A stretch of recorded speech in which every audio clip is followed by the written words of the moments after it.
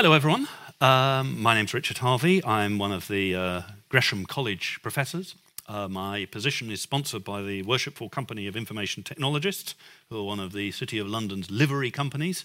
If you want to know more about them, then zoom along to their website, and you will find that, like a lot of livery companies, they have a mission of doing good works, and at least one of those good works is sponsoring these lectures, which means paying me to talk about things of interest. And in this series, we're talking about the effect IT might have on various aspects of society. So I have been selective. I haven't picked the whole of society to talk about. I've picked some interesting bits of society. And in this lecture, I want to talk about the university. And it's a fascinating topic, actually. Although I work at a university in my other role, I work at the University of East Anglia as a professor of computer science, I became sort of acutely aware when preparing for this lecture of something I've referred to previously, which is a sort of culture war between venerable institutions and the IT industry. And working as a computer scientist, we're sort of pretty familiar with that that idea that the IT industry is full of sort of young people in jeans who think with a few lines of Perl code they can sort that problem out, can't they? Thank you very much. And some of our more venerable institutions don't think like that at all. So in this lecture, we're going to see those culture wars in a rather tense way. And it doesn't help, of course, that a lot of people have massive preconceptions about what a university actually is. And the problem is, I think they remember it from their childhood. Well, not childhood, their studenthood, for a lot of people, they look at pictures that look a bit like this, I think. This is a seminar from 1240. And it's a scribe here demonstrating to his pupils how to correctly inscribe a book. And a lot of people have looked at these sort of things and said, ho, ho, ho, here's another one. This is a lecture from mid-1300s. And they look at lectures like this. And it is typical, by the way, of sort of digital evangelists. Digital evangelists are people who rave enthusiastically about technology, to put up slides like this. And show, oh, look, this chap looks so... And look at these people at the back. They're whispering at the back, and this person's fallen asleep. It's so dull. How little it has changed, says the digital evangelist at this point. And at that point, they segue into some very enthusiastic pitch for technology, which generally involves the poor university shelling out millions of quid, usually rather slowly so that they don't notice, on some disastrous technology which provides no learning gain whatsoever. So, and I think, just to sort of put things in perspective, it's probably fair to say that up to maybe the late 60s, this pretty much was what people experienced at university. So a lot of these sort of old folks who are doing some of these commentary, for them, their university was indeed decidedly medieval. Indeed, my own education was perhaps a little bit medieval. But the truth is that in the 70s, something sort of quite fresh and exciting happened, at least in the United Kingdom, which we live in. Probably it led the world. And that thing was the Open University. Following on from that, there were a number of sort of replicators and copyists of the Open University model.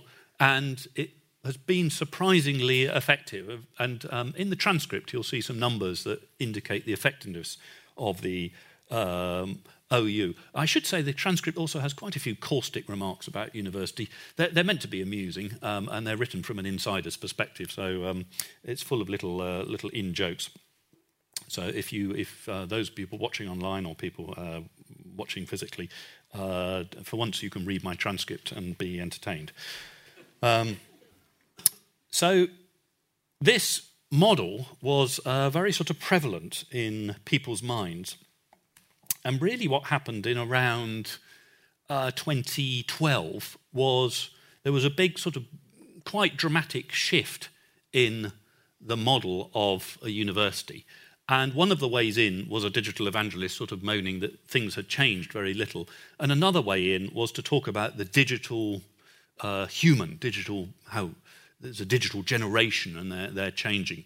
I'm not going to touch on that until the end of this lecture because I think that's interesting too. That is an interesting sort of idea, the idea that digital natives, as they're called, are somehow fundamentally different from the rest of us who are, by implication, not digital natives, boomers in my case. So I picked selectively out of the history because I think it's entertaining, it makes a good story. As usual with all histories, if only there was a good historian of technology to take this apart for us, but it's probably a little bit too, 2012 is hardly what historians get interested in. But I picked a few little moments that I think are indicative of the way EdTech, as it's called, educational technology, is going. And one of the influential reports that came out in about 2012, I think formally it was 2013, but it had been knocking around the sector before then, was something called an avalanche is coming. And the avalanche is coming was a very sort of influential report, and essentially it told a sort of story of catastrophe, which is always popular in the university sector. And I could sort of pick out, our belief is that deep, radical and urgent transformation is required in higher education as much as in school systems, perhaps as a result of complacency, caution or anxiety, and a combination of all three, the pace of change is too slow. And the reason was, all of these reasons I explained, that people didn't learn in lectures anymore and all that sort of stuff. And what was interesting about this, and I think what made it so influential, were the people who were named. So the preface was written by Larry Summers. Larry had just finished being a president of Harvard. Very interesting man. He was also on the National Economic Commission for several US presidents. Had a lot of respect. And his view was that it's all going to change and a lot of industries have been reformed by digital, and ours was next. And then Lord Putnam was always good for a quote. I've never quite worked out why Lord Putnam is seen as knowing anything about education. I mean, he was I don't want to be rude about Lord Putnam. I enjoyed his films very much, but he hardly has track record as an educationist. I think sitting on a board of a couple of local colleges hardly qualifies you knowing anything at all. But anyway, he was picked out. And then this chap here was kind of interesting. He went on to be interesting because Sir Michael Barber now is president of the Office for Students. So the Office for Students is an entity in the United Kingdom that keeps all the universities in line. It's one of the most misnamed institutions on the planet. It has no interest in students whatsoever. It is interested in ministers, so it should be called the Office for Ministers, particularly education ministers. So its main function is to take every waking thought from the current education minister and convert it into some bureaucratic regulation which increases our cost base. Anyway, Michael Barber was very influential because he just finished the Nudge Unit work, which, if you remember, this was a way of... And he'd been very sort of... Him and Lord Adonis, who he's since fallen out with, were very sort of fond of changing the civil service from the inside. And he wrote a set of very interesting books about government, which, to be fair, qualifies him more to be in the Office of Students, the chairman of the Office of Students, than many people who are associated with that entity. So that's good. Now, I'm going to give you a little bit of sort of political background to world higher education systems, otherwise I don't think you can properly get this all in perspective. And the reason I'm going to do that is because if you watch any other presentation on EdTech, none of this will be mentioned at all. So the idea is that there are fundamental drivers, the world's going digital, people are changing, we have to do all of this. But behind, which is all might be true, but behind it are some additional pressures that I've called forces that are really driving world higher education. And they're quite complicated. And they're worth just bearing in mind because you can see how some of these proposals really address some of our sort of darkest fears, and that's why they were adopted, of course. So the first one, let's just pick one. Let's start here, demography. Demography has an effect on universities in several ways. In the UK, for example, we're in the middle of a demographic dip, and that has led to some sort of rather desperate tactics to recruit students because there's very large revenues at stake. That's also true to some extent in the US, where you've got these falling demographies.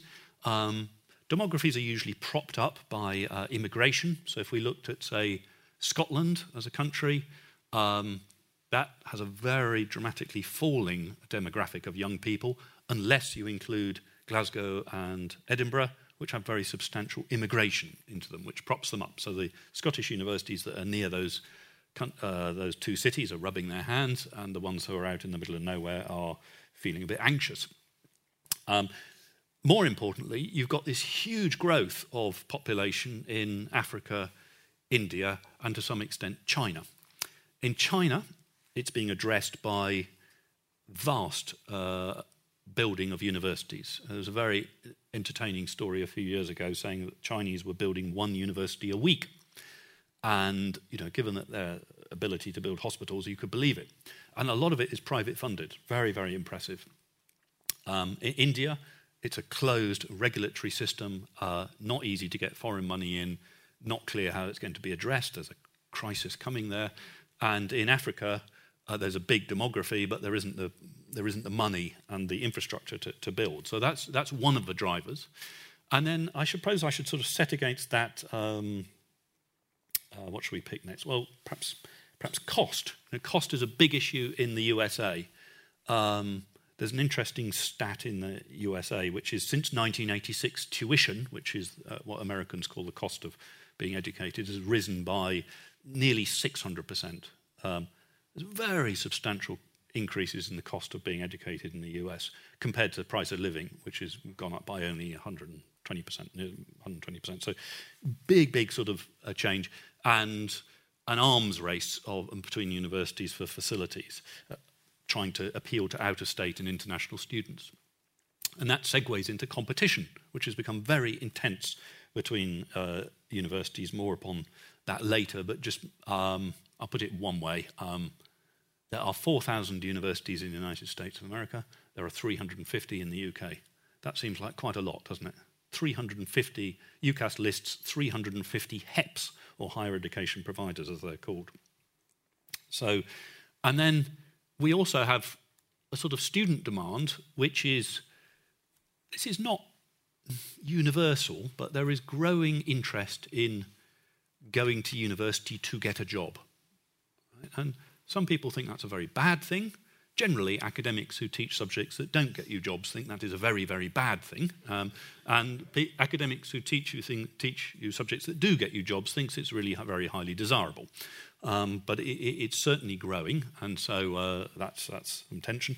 And then there's a political factor, which has become known as deglobalization, but that's really nationalist or populist politicians who believe it would be a good idea if things were kept at home. So, and as we shall see, that's a very difficult strategy for a modern university, and it's actually quite a threat to EdTech and the digital university, because the digital university is going to be driven by demand to internationalise.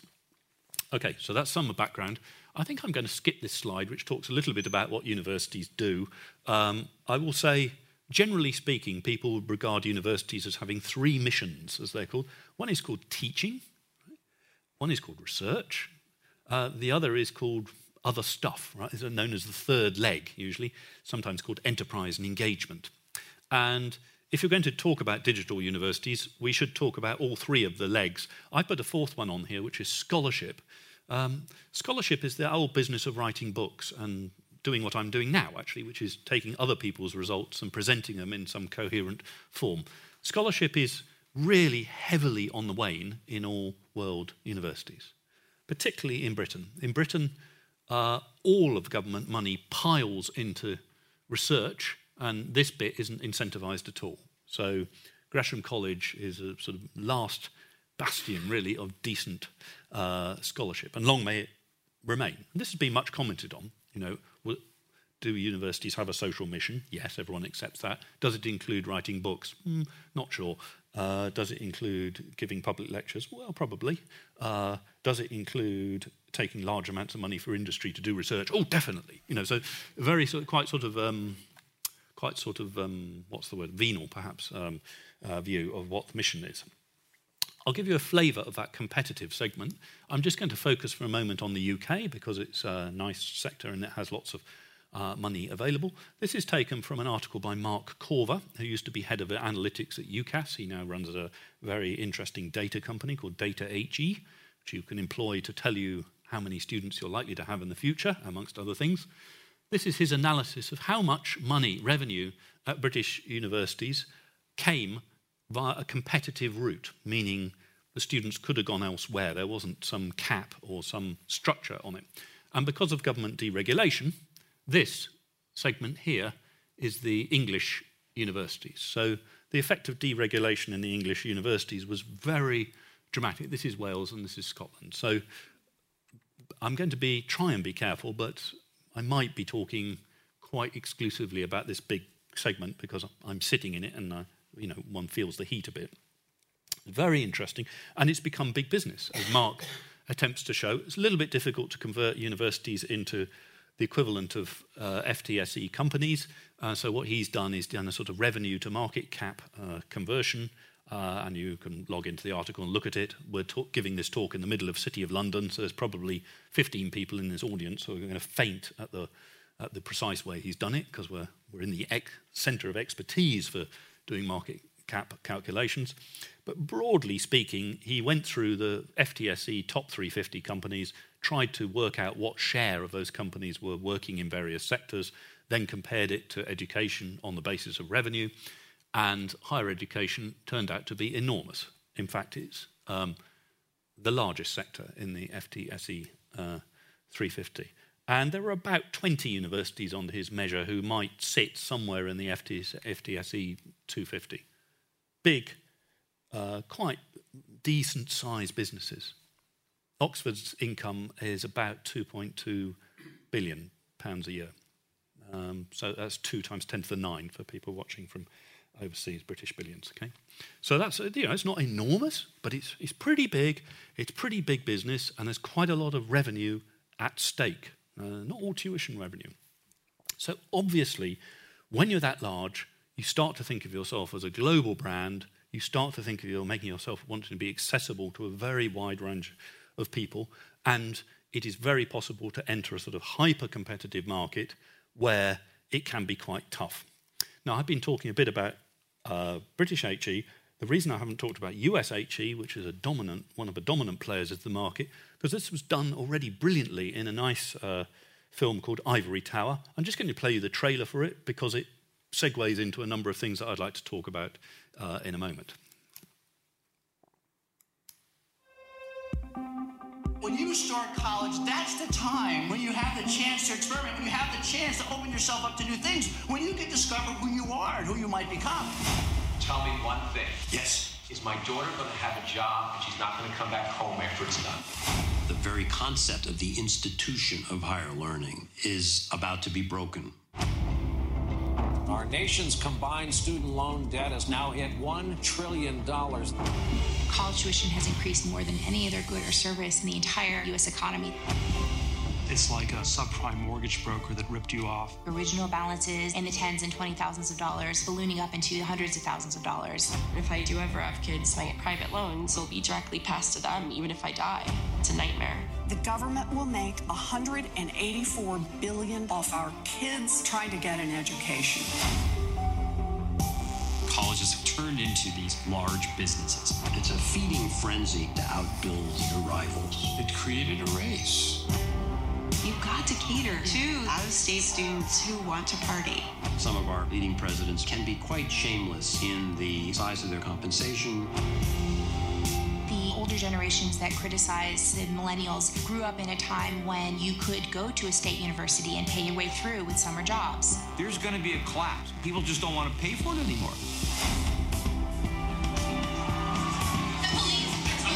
There's all sorts of things that got us into this mess, and it wasn't the cost of educating the students. I want this for my kids. It's just too bad it costs $60,000 a year. Peter Thiel is offering college students $100,000 if they drop out of school and start their own business. If you didn't go to college, what would you do instead? When I went to school, there was no way to access the services that higher education provided. Now you can. I want to better myself. If I dropped out of Harvard, I'm back where I started. What kind of a society do we want to be? America has been all about critical thinking. There has to be a change coming.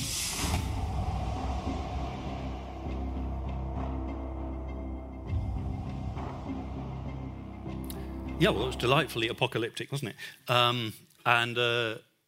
I think those of us who were working in the British system at times sort of rubbed our hands with glee, really, thinking, ha-ha, they're the Americans. It won't affect us. Well, there are themes there that you'll see are common across the international higher education agenda, and higher education is a very international agenda anyway. Just to pick out a couple of things mentioned in that film. One was Peter Thiel scholarship. The idea is that you don't need to go to university, and it would be a good idea if you didn't, and I'll pay you a lot of money to go and start a business instead. Not sure if Peter Thiel gets any financial interest in those businesses that are started, but I'll take a bet. Deep Springs College, California, very interesting. I think it's free tuition, and it's men only, I think. But you work on the ranch in the morning, and then in the afternoon you get free lessons on Schopenhauer, or whatever your major is. So that's interesting. Uncollege is part of a sort of phase called DIYU. So the example there is, there's all this stuff online, you don't need to do a degree, you just construct your own degree, make a program, and off you go. And there have been several people who've done blogs on this, and there's a book, I think, called DIYU, which will explain how you can do it. So credentialing is the issue there. How do you credential it? And Minerva is one of the more famous ones. Minerva was same idea. We're not going to have any classrooms. Everybody learns everything online, don't they? And people learn by doing. So let's just do stuff, and we'll put you in a very small class size. I think Minerva promises no more than 19 students in a class. So for reference, British higher education might run 25-to-1 staff-student ratio. So 19-to-1 is not too bad. It varies a lot by university. So Oxford and Cambridge, and indeed my own university, are very good staff-student ratios, but they can get quite high for various reasons, not least of which is money. Now, so that's education, and it's the education agenda that people tend to talk about when they're talking about the digital university. But the threats aren't only in that agenda. So if we turn to research, research is generally measured in all sorts of interesting ways. Paper count might be one, how much money you've got is another. The one that people are tending to fail at the moment is what's called field-weighted citation impact. I don't really have enough time to explain what this is, but it's a sort of normalization for the fact that in medicine, everything gets published. They publish vast amounts of, and they all refer to each other. So there's hundreds and hundreds of citations. So if you normalize by that effect, then you can measure essentially whether papers were highly cited, meaning they were read by others, or not. So, you always log in nervously to see whether anyone's reading your papers, and if you're highly cited, you ring up your boss, your president, and ask for a pay rise. Okay, so this is a measure by country. Britain is paranoid about whether it's got strong research base, and it's rightly paranoid because it doesn't spend enough money on it. So the government is constantly demonstrating, look how efficient we are. And they do that by measuring FWCI, and that looks very nice for the UK. But I'm not interested in these countries. I'm interested in this country. Right? Very dramatic. Right? And the reason American and British universities are falling down the league tables is nothing to do with their own performance. It's pretty constant. It's to do with the arrival of very large government funds into a selected set of Chinese universities. This is driven by a small number of Chinese partners. So this is also part of the milieu, as it like, and we can see that the dominant player in terms of share of the market, if you like, the US, is on the slide, and the big change here, we're also just turning the corner a bit on the down, and China is on the up.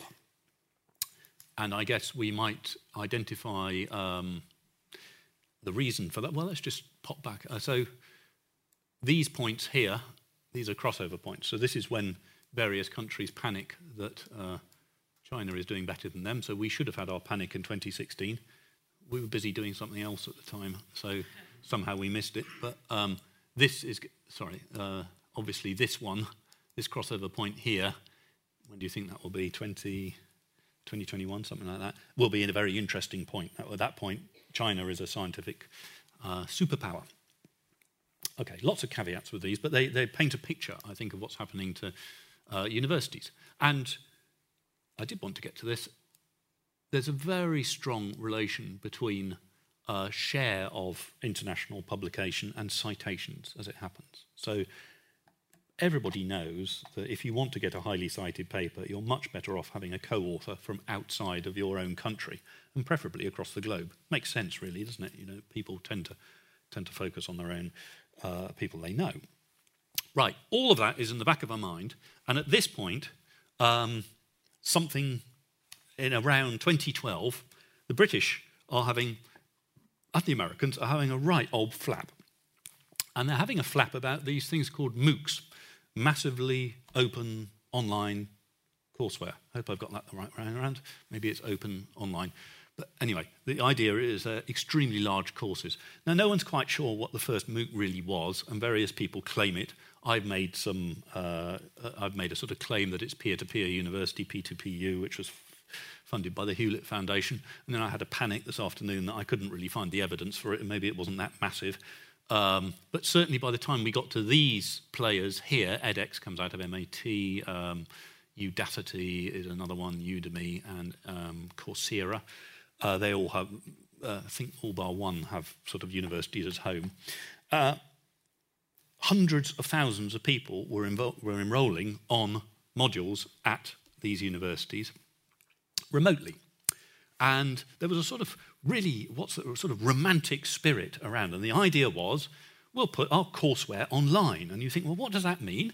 Well, we'll video all of our lectures, and we'll put them up, and we'll put up all the worksheets, and we'll put up everything that we can, and people will just be able to access these things, and it will be amazing, you know. And we'll cure the African deficit in education, and so on and so on and so on. So at this point, FutureLearn, which was the British version of this, didn't exist. The British government had a right old panic, and David Willetts, who was the education minister at the time, rang up Malcolm Bean, who was running the Open University at the time, who of all universities had this most enormous track record on this, and said, we've got to do something because the Americans will eat the market. So FutureLearn was born. Much to the annoyance of people at the Open University, it was born without much input from the Open University at all. It was a separate entity. And much to the annoyance of a lot of the higher education sector, a number of vice-chancellors were invited down to the education minister's office and essentially told that they were signing up for this, weren't they? My vice-chancellor was one of them at the time. Well, we later discovered that not all vice-chancellors had been invited to come to the meeting, and only the good universities had been invited. So that was very pleasing. I mean, in Britain, if you want to annoy people, you can always rely on the class system, and Britain has a class system in its university, so it's very pleasing to discover that you were in the upper class, and very annoying if you weren't invited, and there was much gnashing of teeth and rage and so on and so on. But anyway, FutureLearn came into being, and then it broadened its appeal, thank goodness, so that now anyone can join, and it was mobile first. So you can get all of these courses on your mobile. Wonderful websites, really good. Log in and do it. It's great fun. I've done a number of their courses. And if you would like to do them in French, then there's a France Université Numérique, which is the equivalent. It's called FUN, which I merely mentioned for the pleasure of putting fun on my slide. Okay. Well, this sounds, all well and dandy and pretty exciting. Huge sums of money were pumped into these things. Without any educational evidence whatsoever. And I think it's fair to say that as an educational product, they were spectacularly disastrous. I'm sorry to say this, because I really enjoyed working with, I do enjoy working with FutureLearn. They're very good people, and I've been a consumer of these products myself. What they discovered was that the people who were logging in and using them were people like me. They were professors, right? People who, in other words, and middle-class people who had been to university. People who had already learned how to learn were the people who were very keen on using them. People who didn't know how to learn either couldn't access them or didn't know how to learn. So the whole thing was a disaster. If you took a module at UEA and you asked what was the dropout from that module, so that's people who don't complete it, it would be very small indeed. Even in the US, where module dropout can be part of the system, these are small numbers. You know, if somebody's got 10% dropout from a module, you think, wow. I mean, in the UK, if you had 10% dropout from your course, that's your overall, that would be, you'd be starting to worry a bit about that. There would have to be good reasons for that. And you'd be expecting people to score, you know, above 50% on.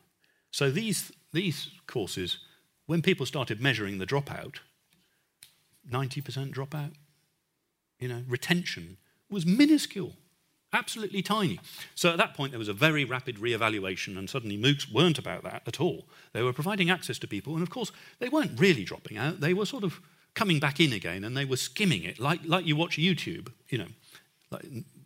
And the way you watch YouTube is not watch it at all, right? You know, you sort of skim through it, going through the boring bits. I noticed a YouTube, these lectures go out on YouTube, as I'm sure you're aware, and there's always a bit of chit-chat at the beginning of a lecture where I say who I am and acknowledge the sponsors and so on, and somebody always grimly writes at the bottom, actual lecture starts at 1:13, you know, so angry that we haven't actually got straight into it. One of these days I'm going to start with no preamble at all and go into the middle of an equation and see how people like that. So it was terribly romantic, the MOOC. And if you watch programs on MOOCs, you'll see them talking about rock star professors. The idea is that there's only one guy who really needs to teach linear algebra, and that's Gilbert Strang at MIT. He's written the great book. So everybody should watch Gilbert Strang teach linear algebra. And the linear algebra course at the University of Poppleton is a waste of time. People just log in and learn it. Completely and utterly wrong. Nevertheless, they were a great idea. They are much loved by retired middle-aged people who are interested in ancient history and like to have a few nice lectures, and they're they've enriched the intellectual lives of the world, and for that they must be very commended. But they are not the digital university, they are MOOCs. So very rapidly they had to evaluate themselves and work out what to do, particularly as they'd sold a lot of shares to people who presumably wanted something to happen. So they became spooks. Special purpose online open courseware, often not open, or they became OPMs. By the way, there are going to be a lot of acronyms in this talk. All universities love TLAs, 3-letter acronyms, and we've got some 4-letter acronyms as well. So OPMs, or online program managers, they are a more complex beast. And the idea behind an OPM, or a get online provider, is they would rock up to you. Sorry about this slide, I'll talk you through it. I know you haven't got the visual acuity of an eagle, but I wanted to put it up to give you some idea of the complexity of the market. This is a sort of regular update that's done by Phil Hill, who runs a blog on EdTech. And what he's done is he's gone through all of the providers that he can think of and try and classify them as either delivering undergraduate degrees, bachelor's degrees, or master's degrees, or something else, and whether they certificate or not. So a big issue is who issues the certificates. Is the university the credentialing agency? Do you use some other credentialing agency? Can you do micro-certificating? Can you use badging? Badging is where you get a small certificate and you put the badges together to get module credit, and then you put module credit together, etc., etc. All of these flexes are possible, and when you're pitched these, there's been delightful pitches from various people, you get very, very interesting reasons as to why they might be the right way to do things. Let's just pick some out. So right at the top here, we've got Pearson Online Education. Pearson, a huge company based just down the road in London, have huge interests in online education, and I can't remember if I mentioned, but both all of the authors of the Avalanche Coming report worked for Pearson. For some reason, and as did Lord Putnam at the time. So for some reason, we didn't clock this. And I remember being surprised when I'm researching this lecture to discover quite how many people who produced this very influential report that caused such disturbance in the sector actually worked for an organisation that was frankly rather interested in there being a disturbance in the sector. But anyway, still a very good read. 2U are quite an interesting Get Online company. Who else have we got here? Some of the big players in education anyway, Kaplan, for example, big US company, they do foundation courses in all around the world, but there's a Kaplan University, they do various other things.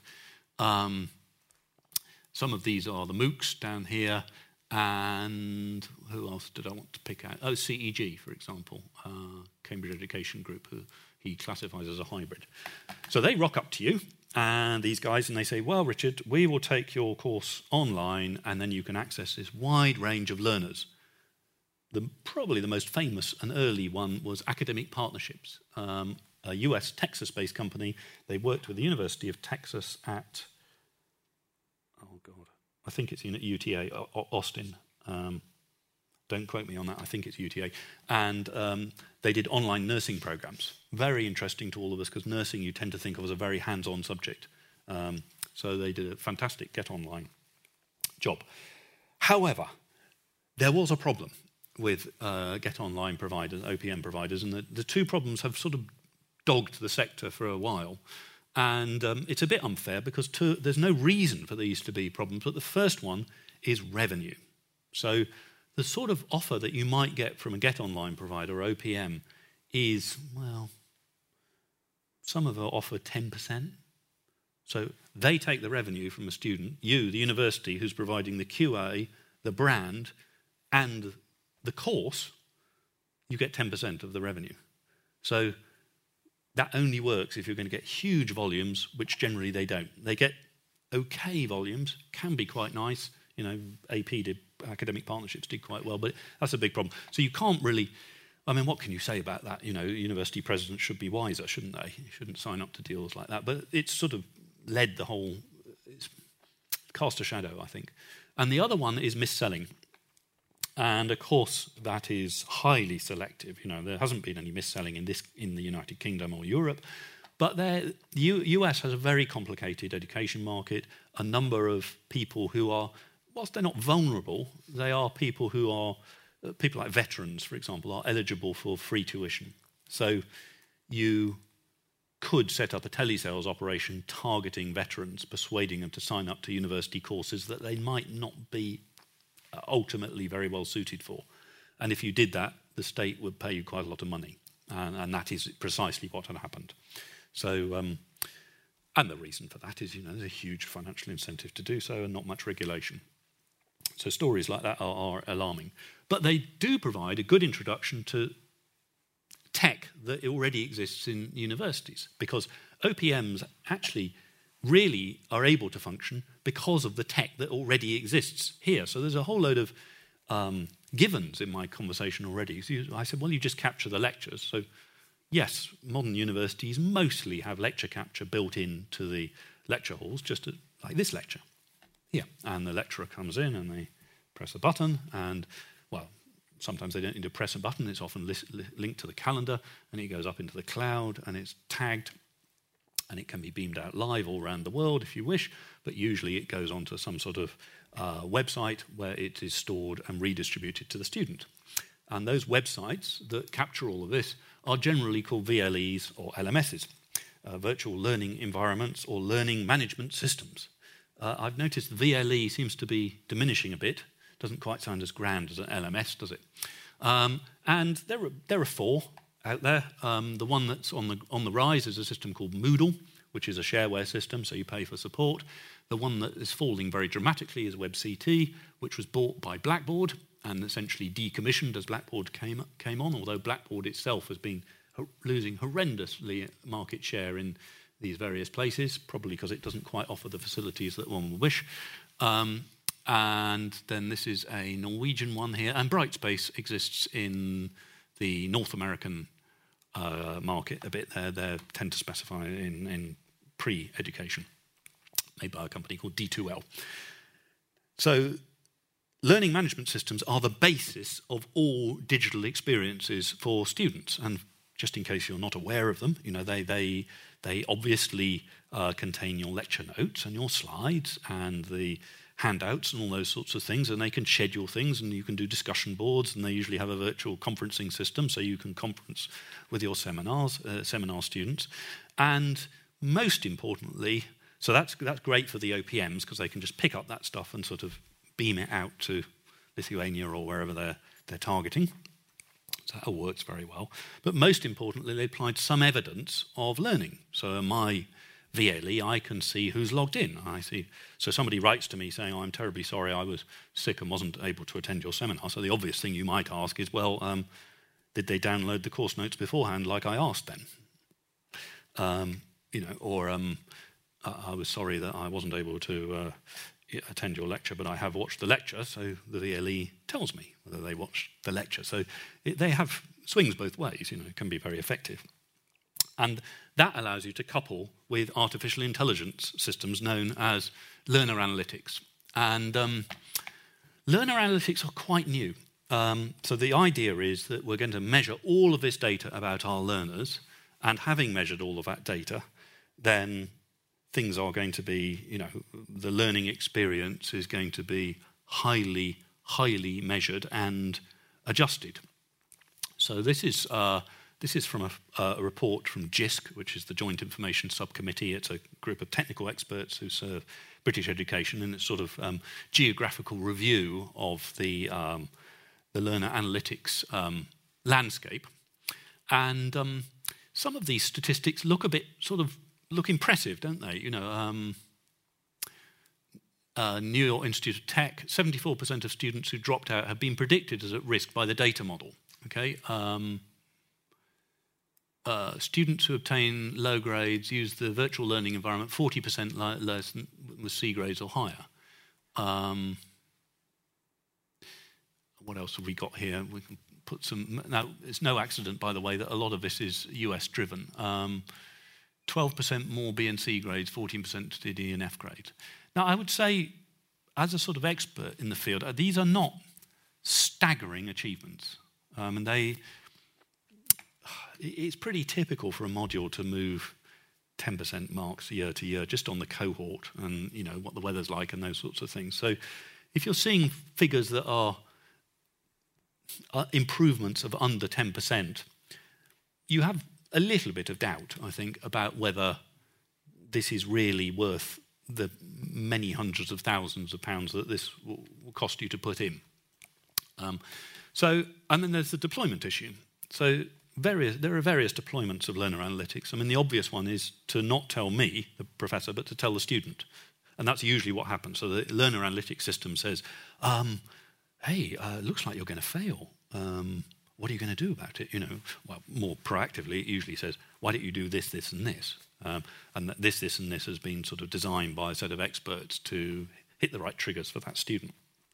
I should point out a lot of the claims are not claims that are immediately obvious to me as being useful. So, for example, 74% who dropped out had been predicted as at risk by the data model. Well, that's nice to know, but I was really looking for they didn't drop out at all. That's the issue, not identifying it. And you'll also notice that some of these statistics are put the wrong way round. So it's very much to the, of the people who dropped out, we predicted this number. Well, that's even more useless. We want to know before they drop out. Thank you very much.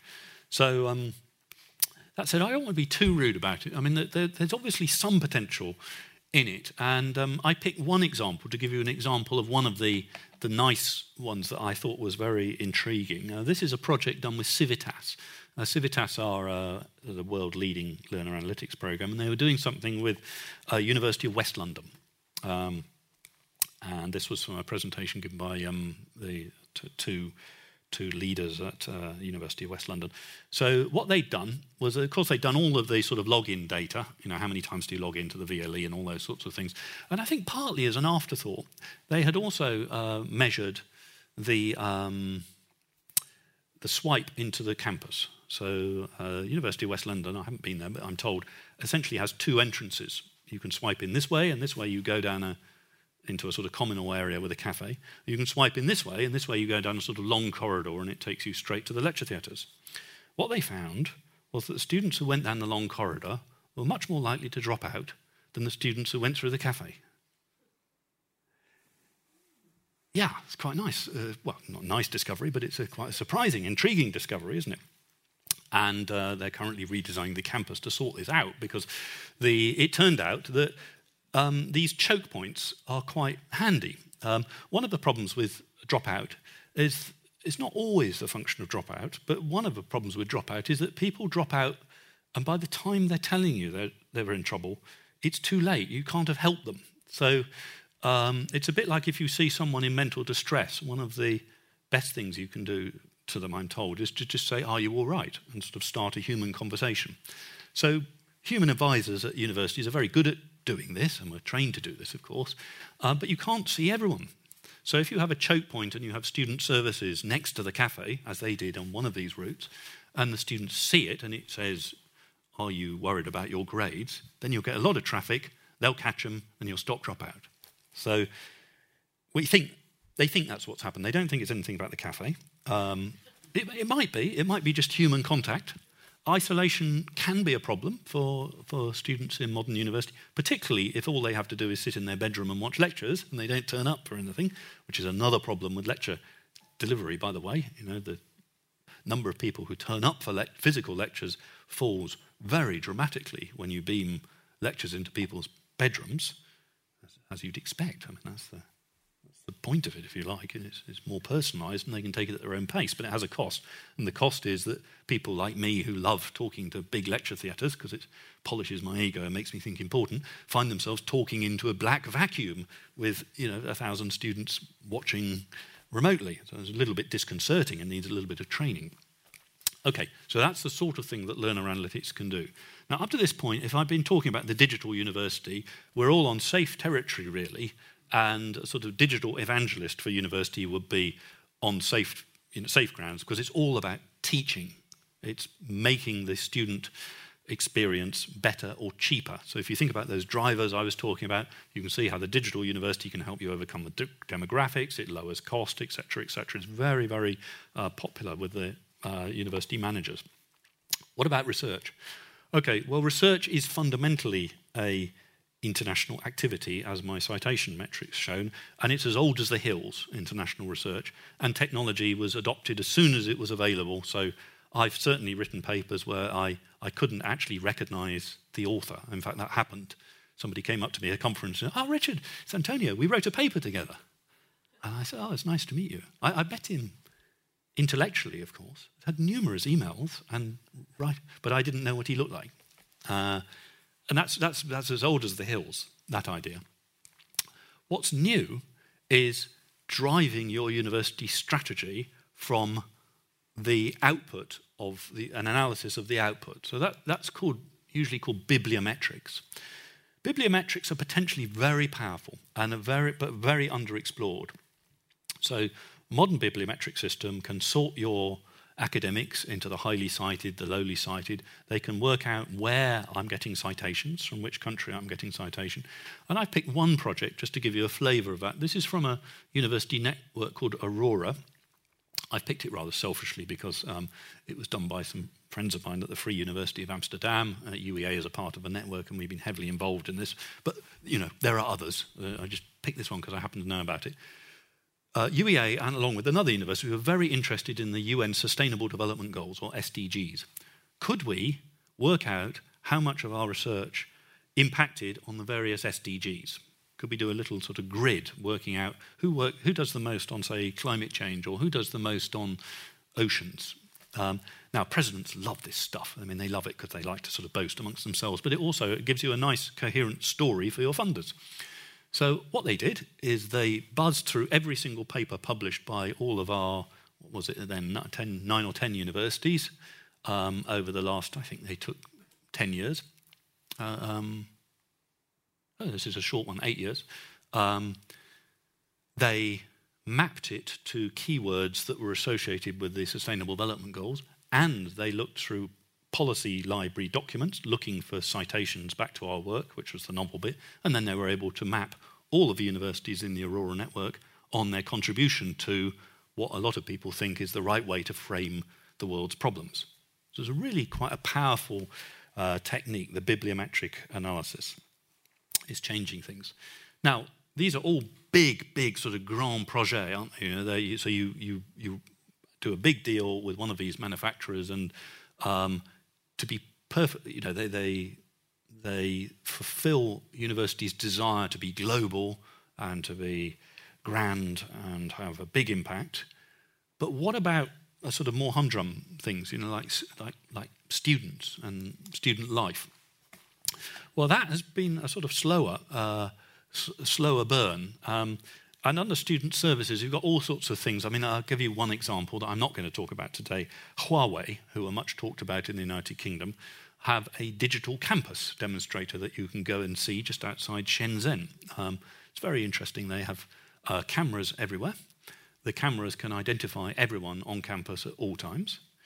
So you don't need to bother with any of that boring registering in the lecture. We know who's in the lecture because we've got face recognition in the lecture. And if someone turns up who shouldn't be there, we can send the security guards right over to meet them. Very impressive in one sense, sort of thing. So a much smaller way, but much more important, I think, particularly in the Western countries, US, UK, and Australia, and New Zealand, is student mental health. Okay, so there's a big increase in student mental health problems in young people. It is not a problem associated with universities, just so we're clear about this. There is a general problem to do with student mental health. Universities are on the end of a chain, so they have the responsibility, but it is not uncommon to be at the end of what are a series of very serious problems. So what can be done?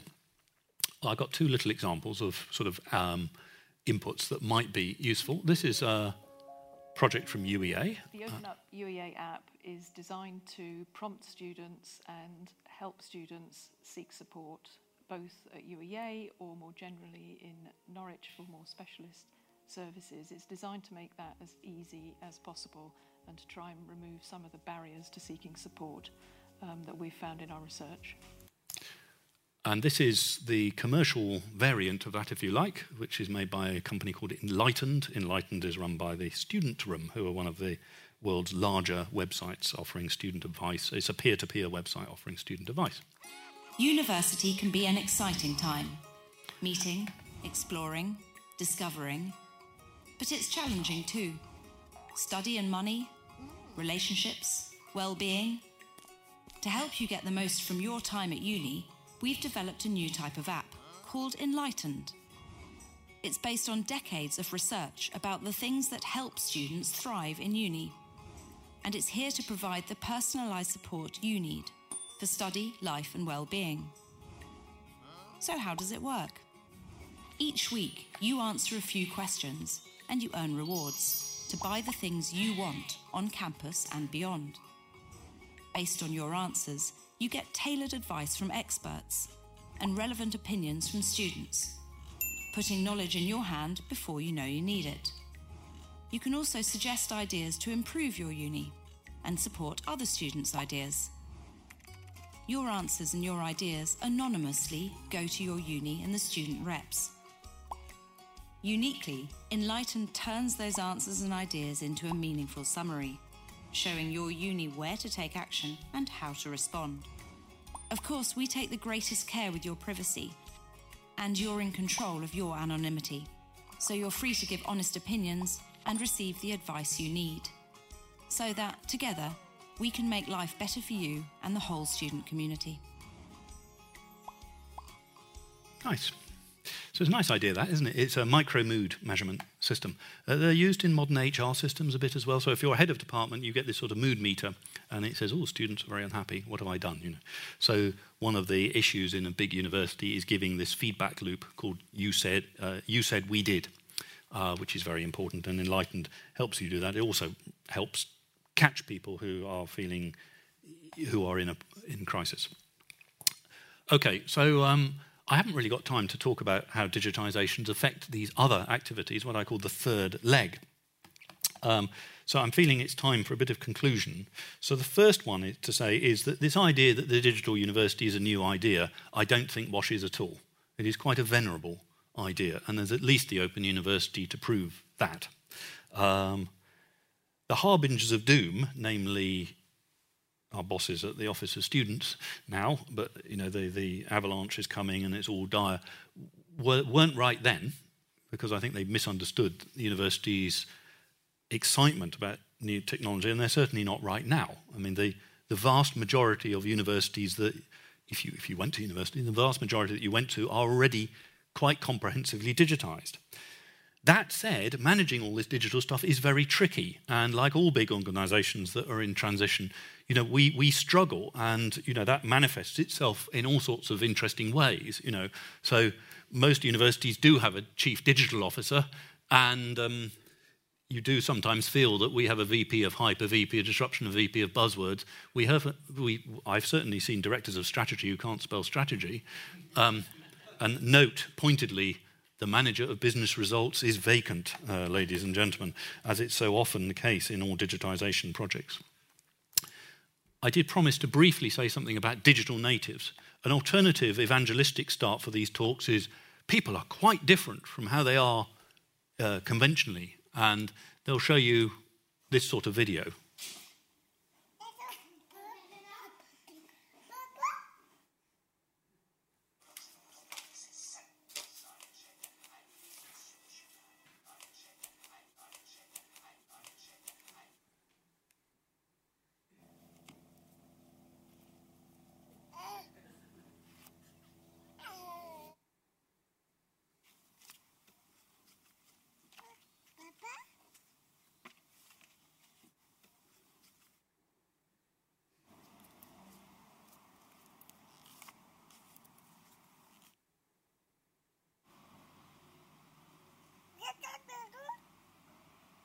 Yeah, she's pressing very hard and nothing's happening. It's very disappointing, isn't it?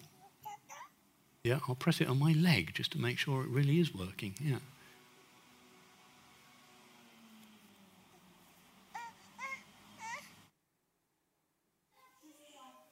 Okay, you get the picture. Now, the only problem with this idea, so the idea is that everyone's completely changed and people learn differently and everything's different and we have to do everything in bite-sized segments and et cetera, and the digital natives need special attention and universities have to change everything. The only problem with it is all wrong. There's a nice set of papers in the British Journal of Educational Technology, amongst others, by these authors, Irish authors, which show it's pretty much phooey. And people learn in pretty much the way they were learning in the Middle Ages, thank you very much. And there's quite a good reason why an hour is quite a good time for lecturing, if you want to cover anything serious anyway. And as quoted in this paper, actually, they picked out this nice thing from Marcel Proust. Now, I'm not really given to quoting from Marcel Proust, but I thought that this was a particularly apposite thing given this lecture. Okay, so that's how digital universities are changing, if indeed they are changing at all, which I have some scepticism about. The area where perhaps we might see some more dramatic changes, though, because they're not quite happening as quickly as I would wish, certainly as somebody who constantly has to engage with this, is healthcare. And that is the topic of next month's lectures. Thank you.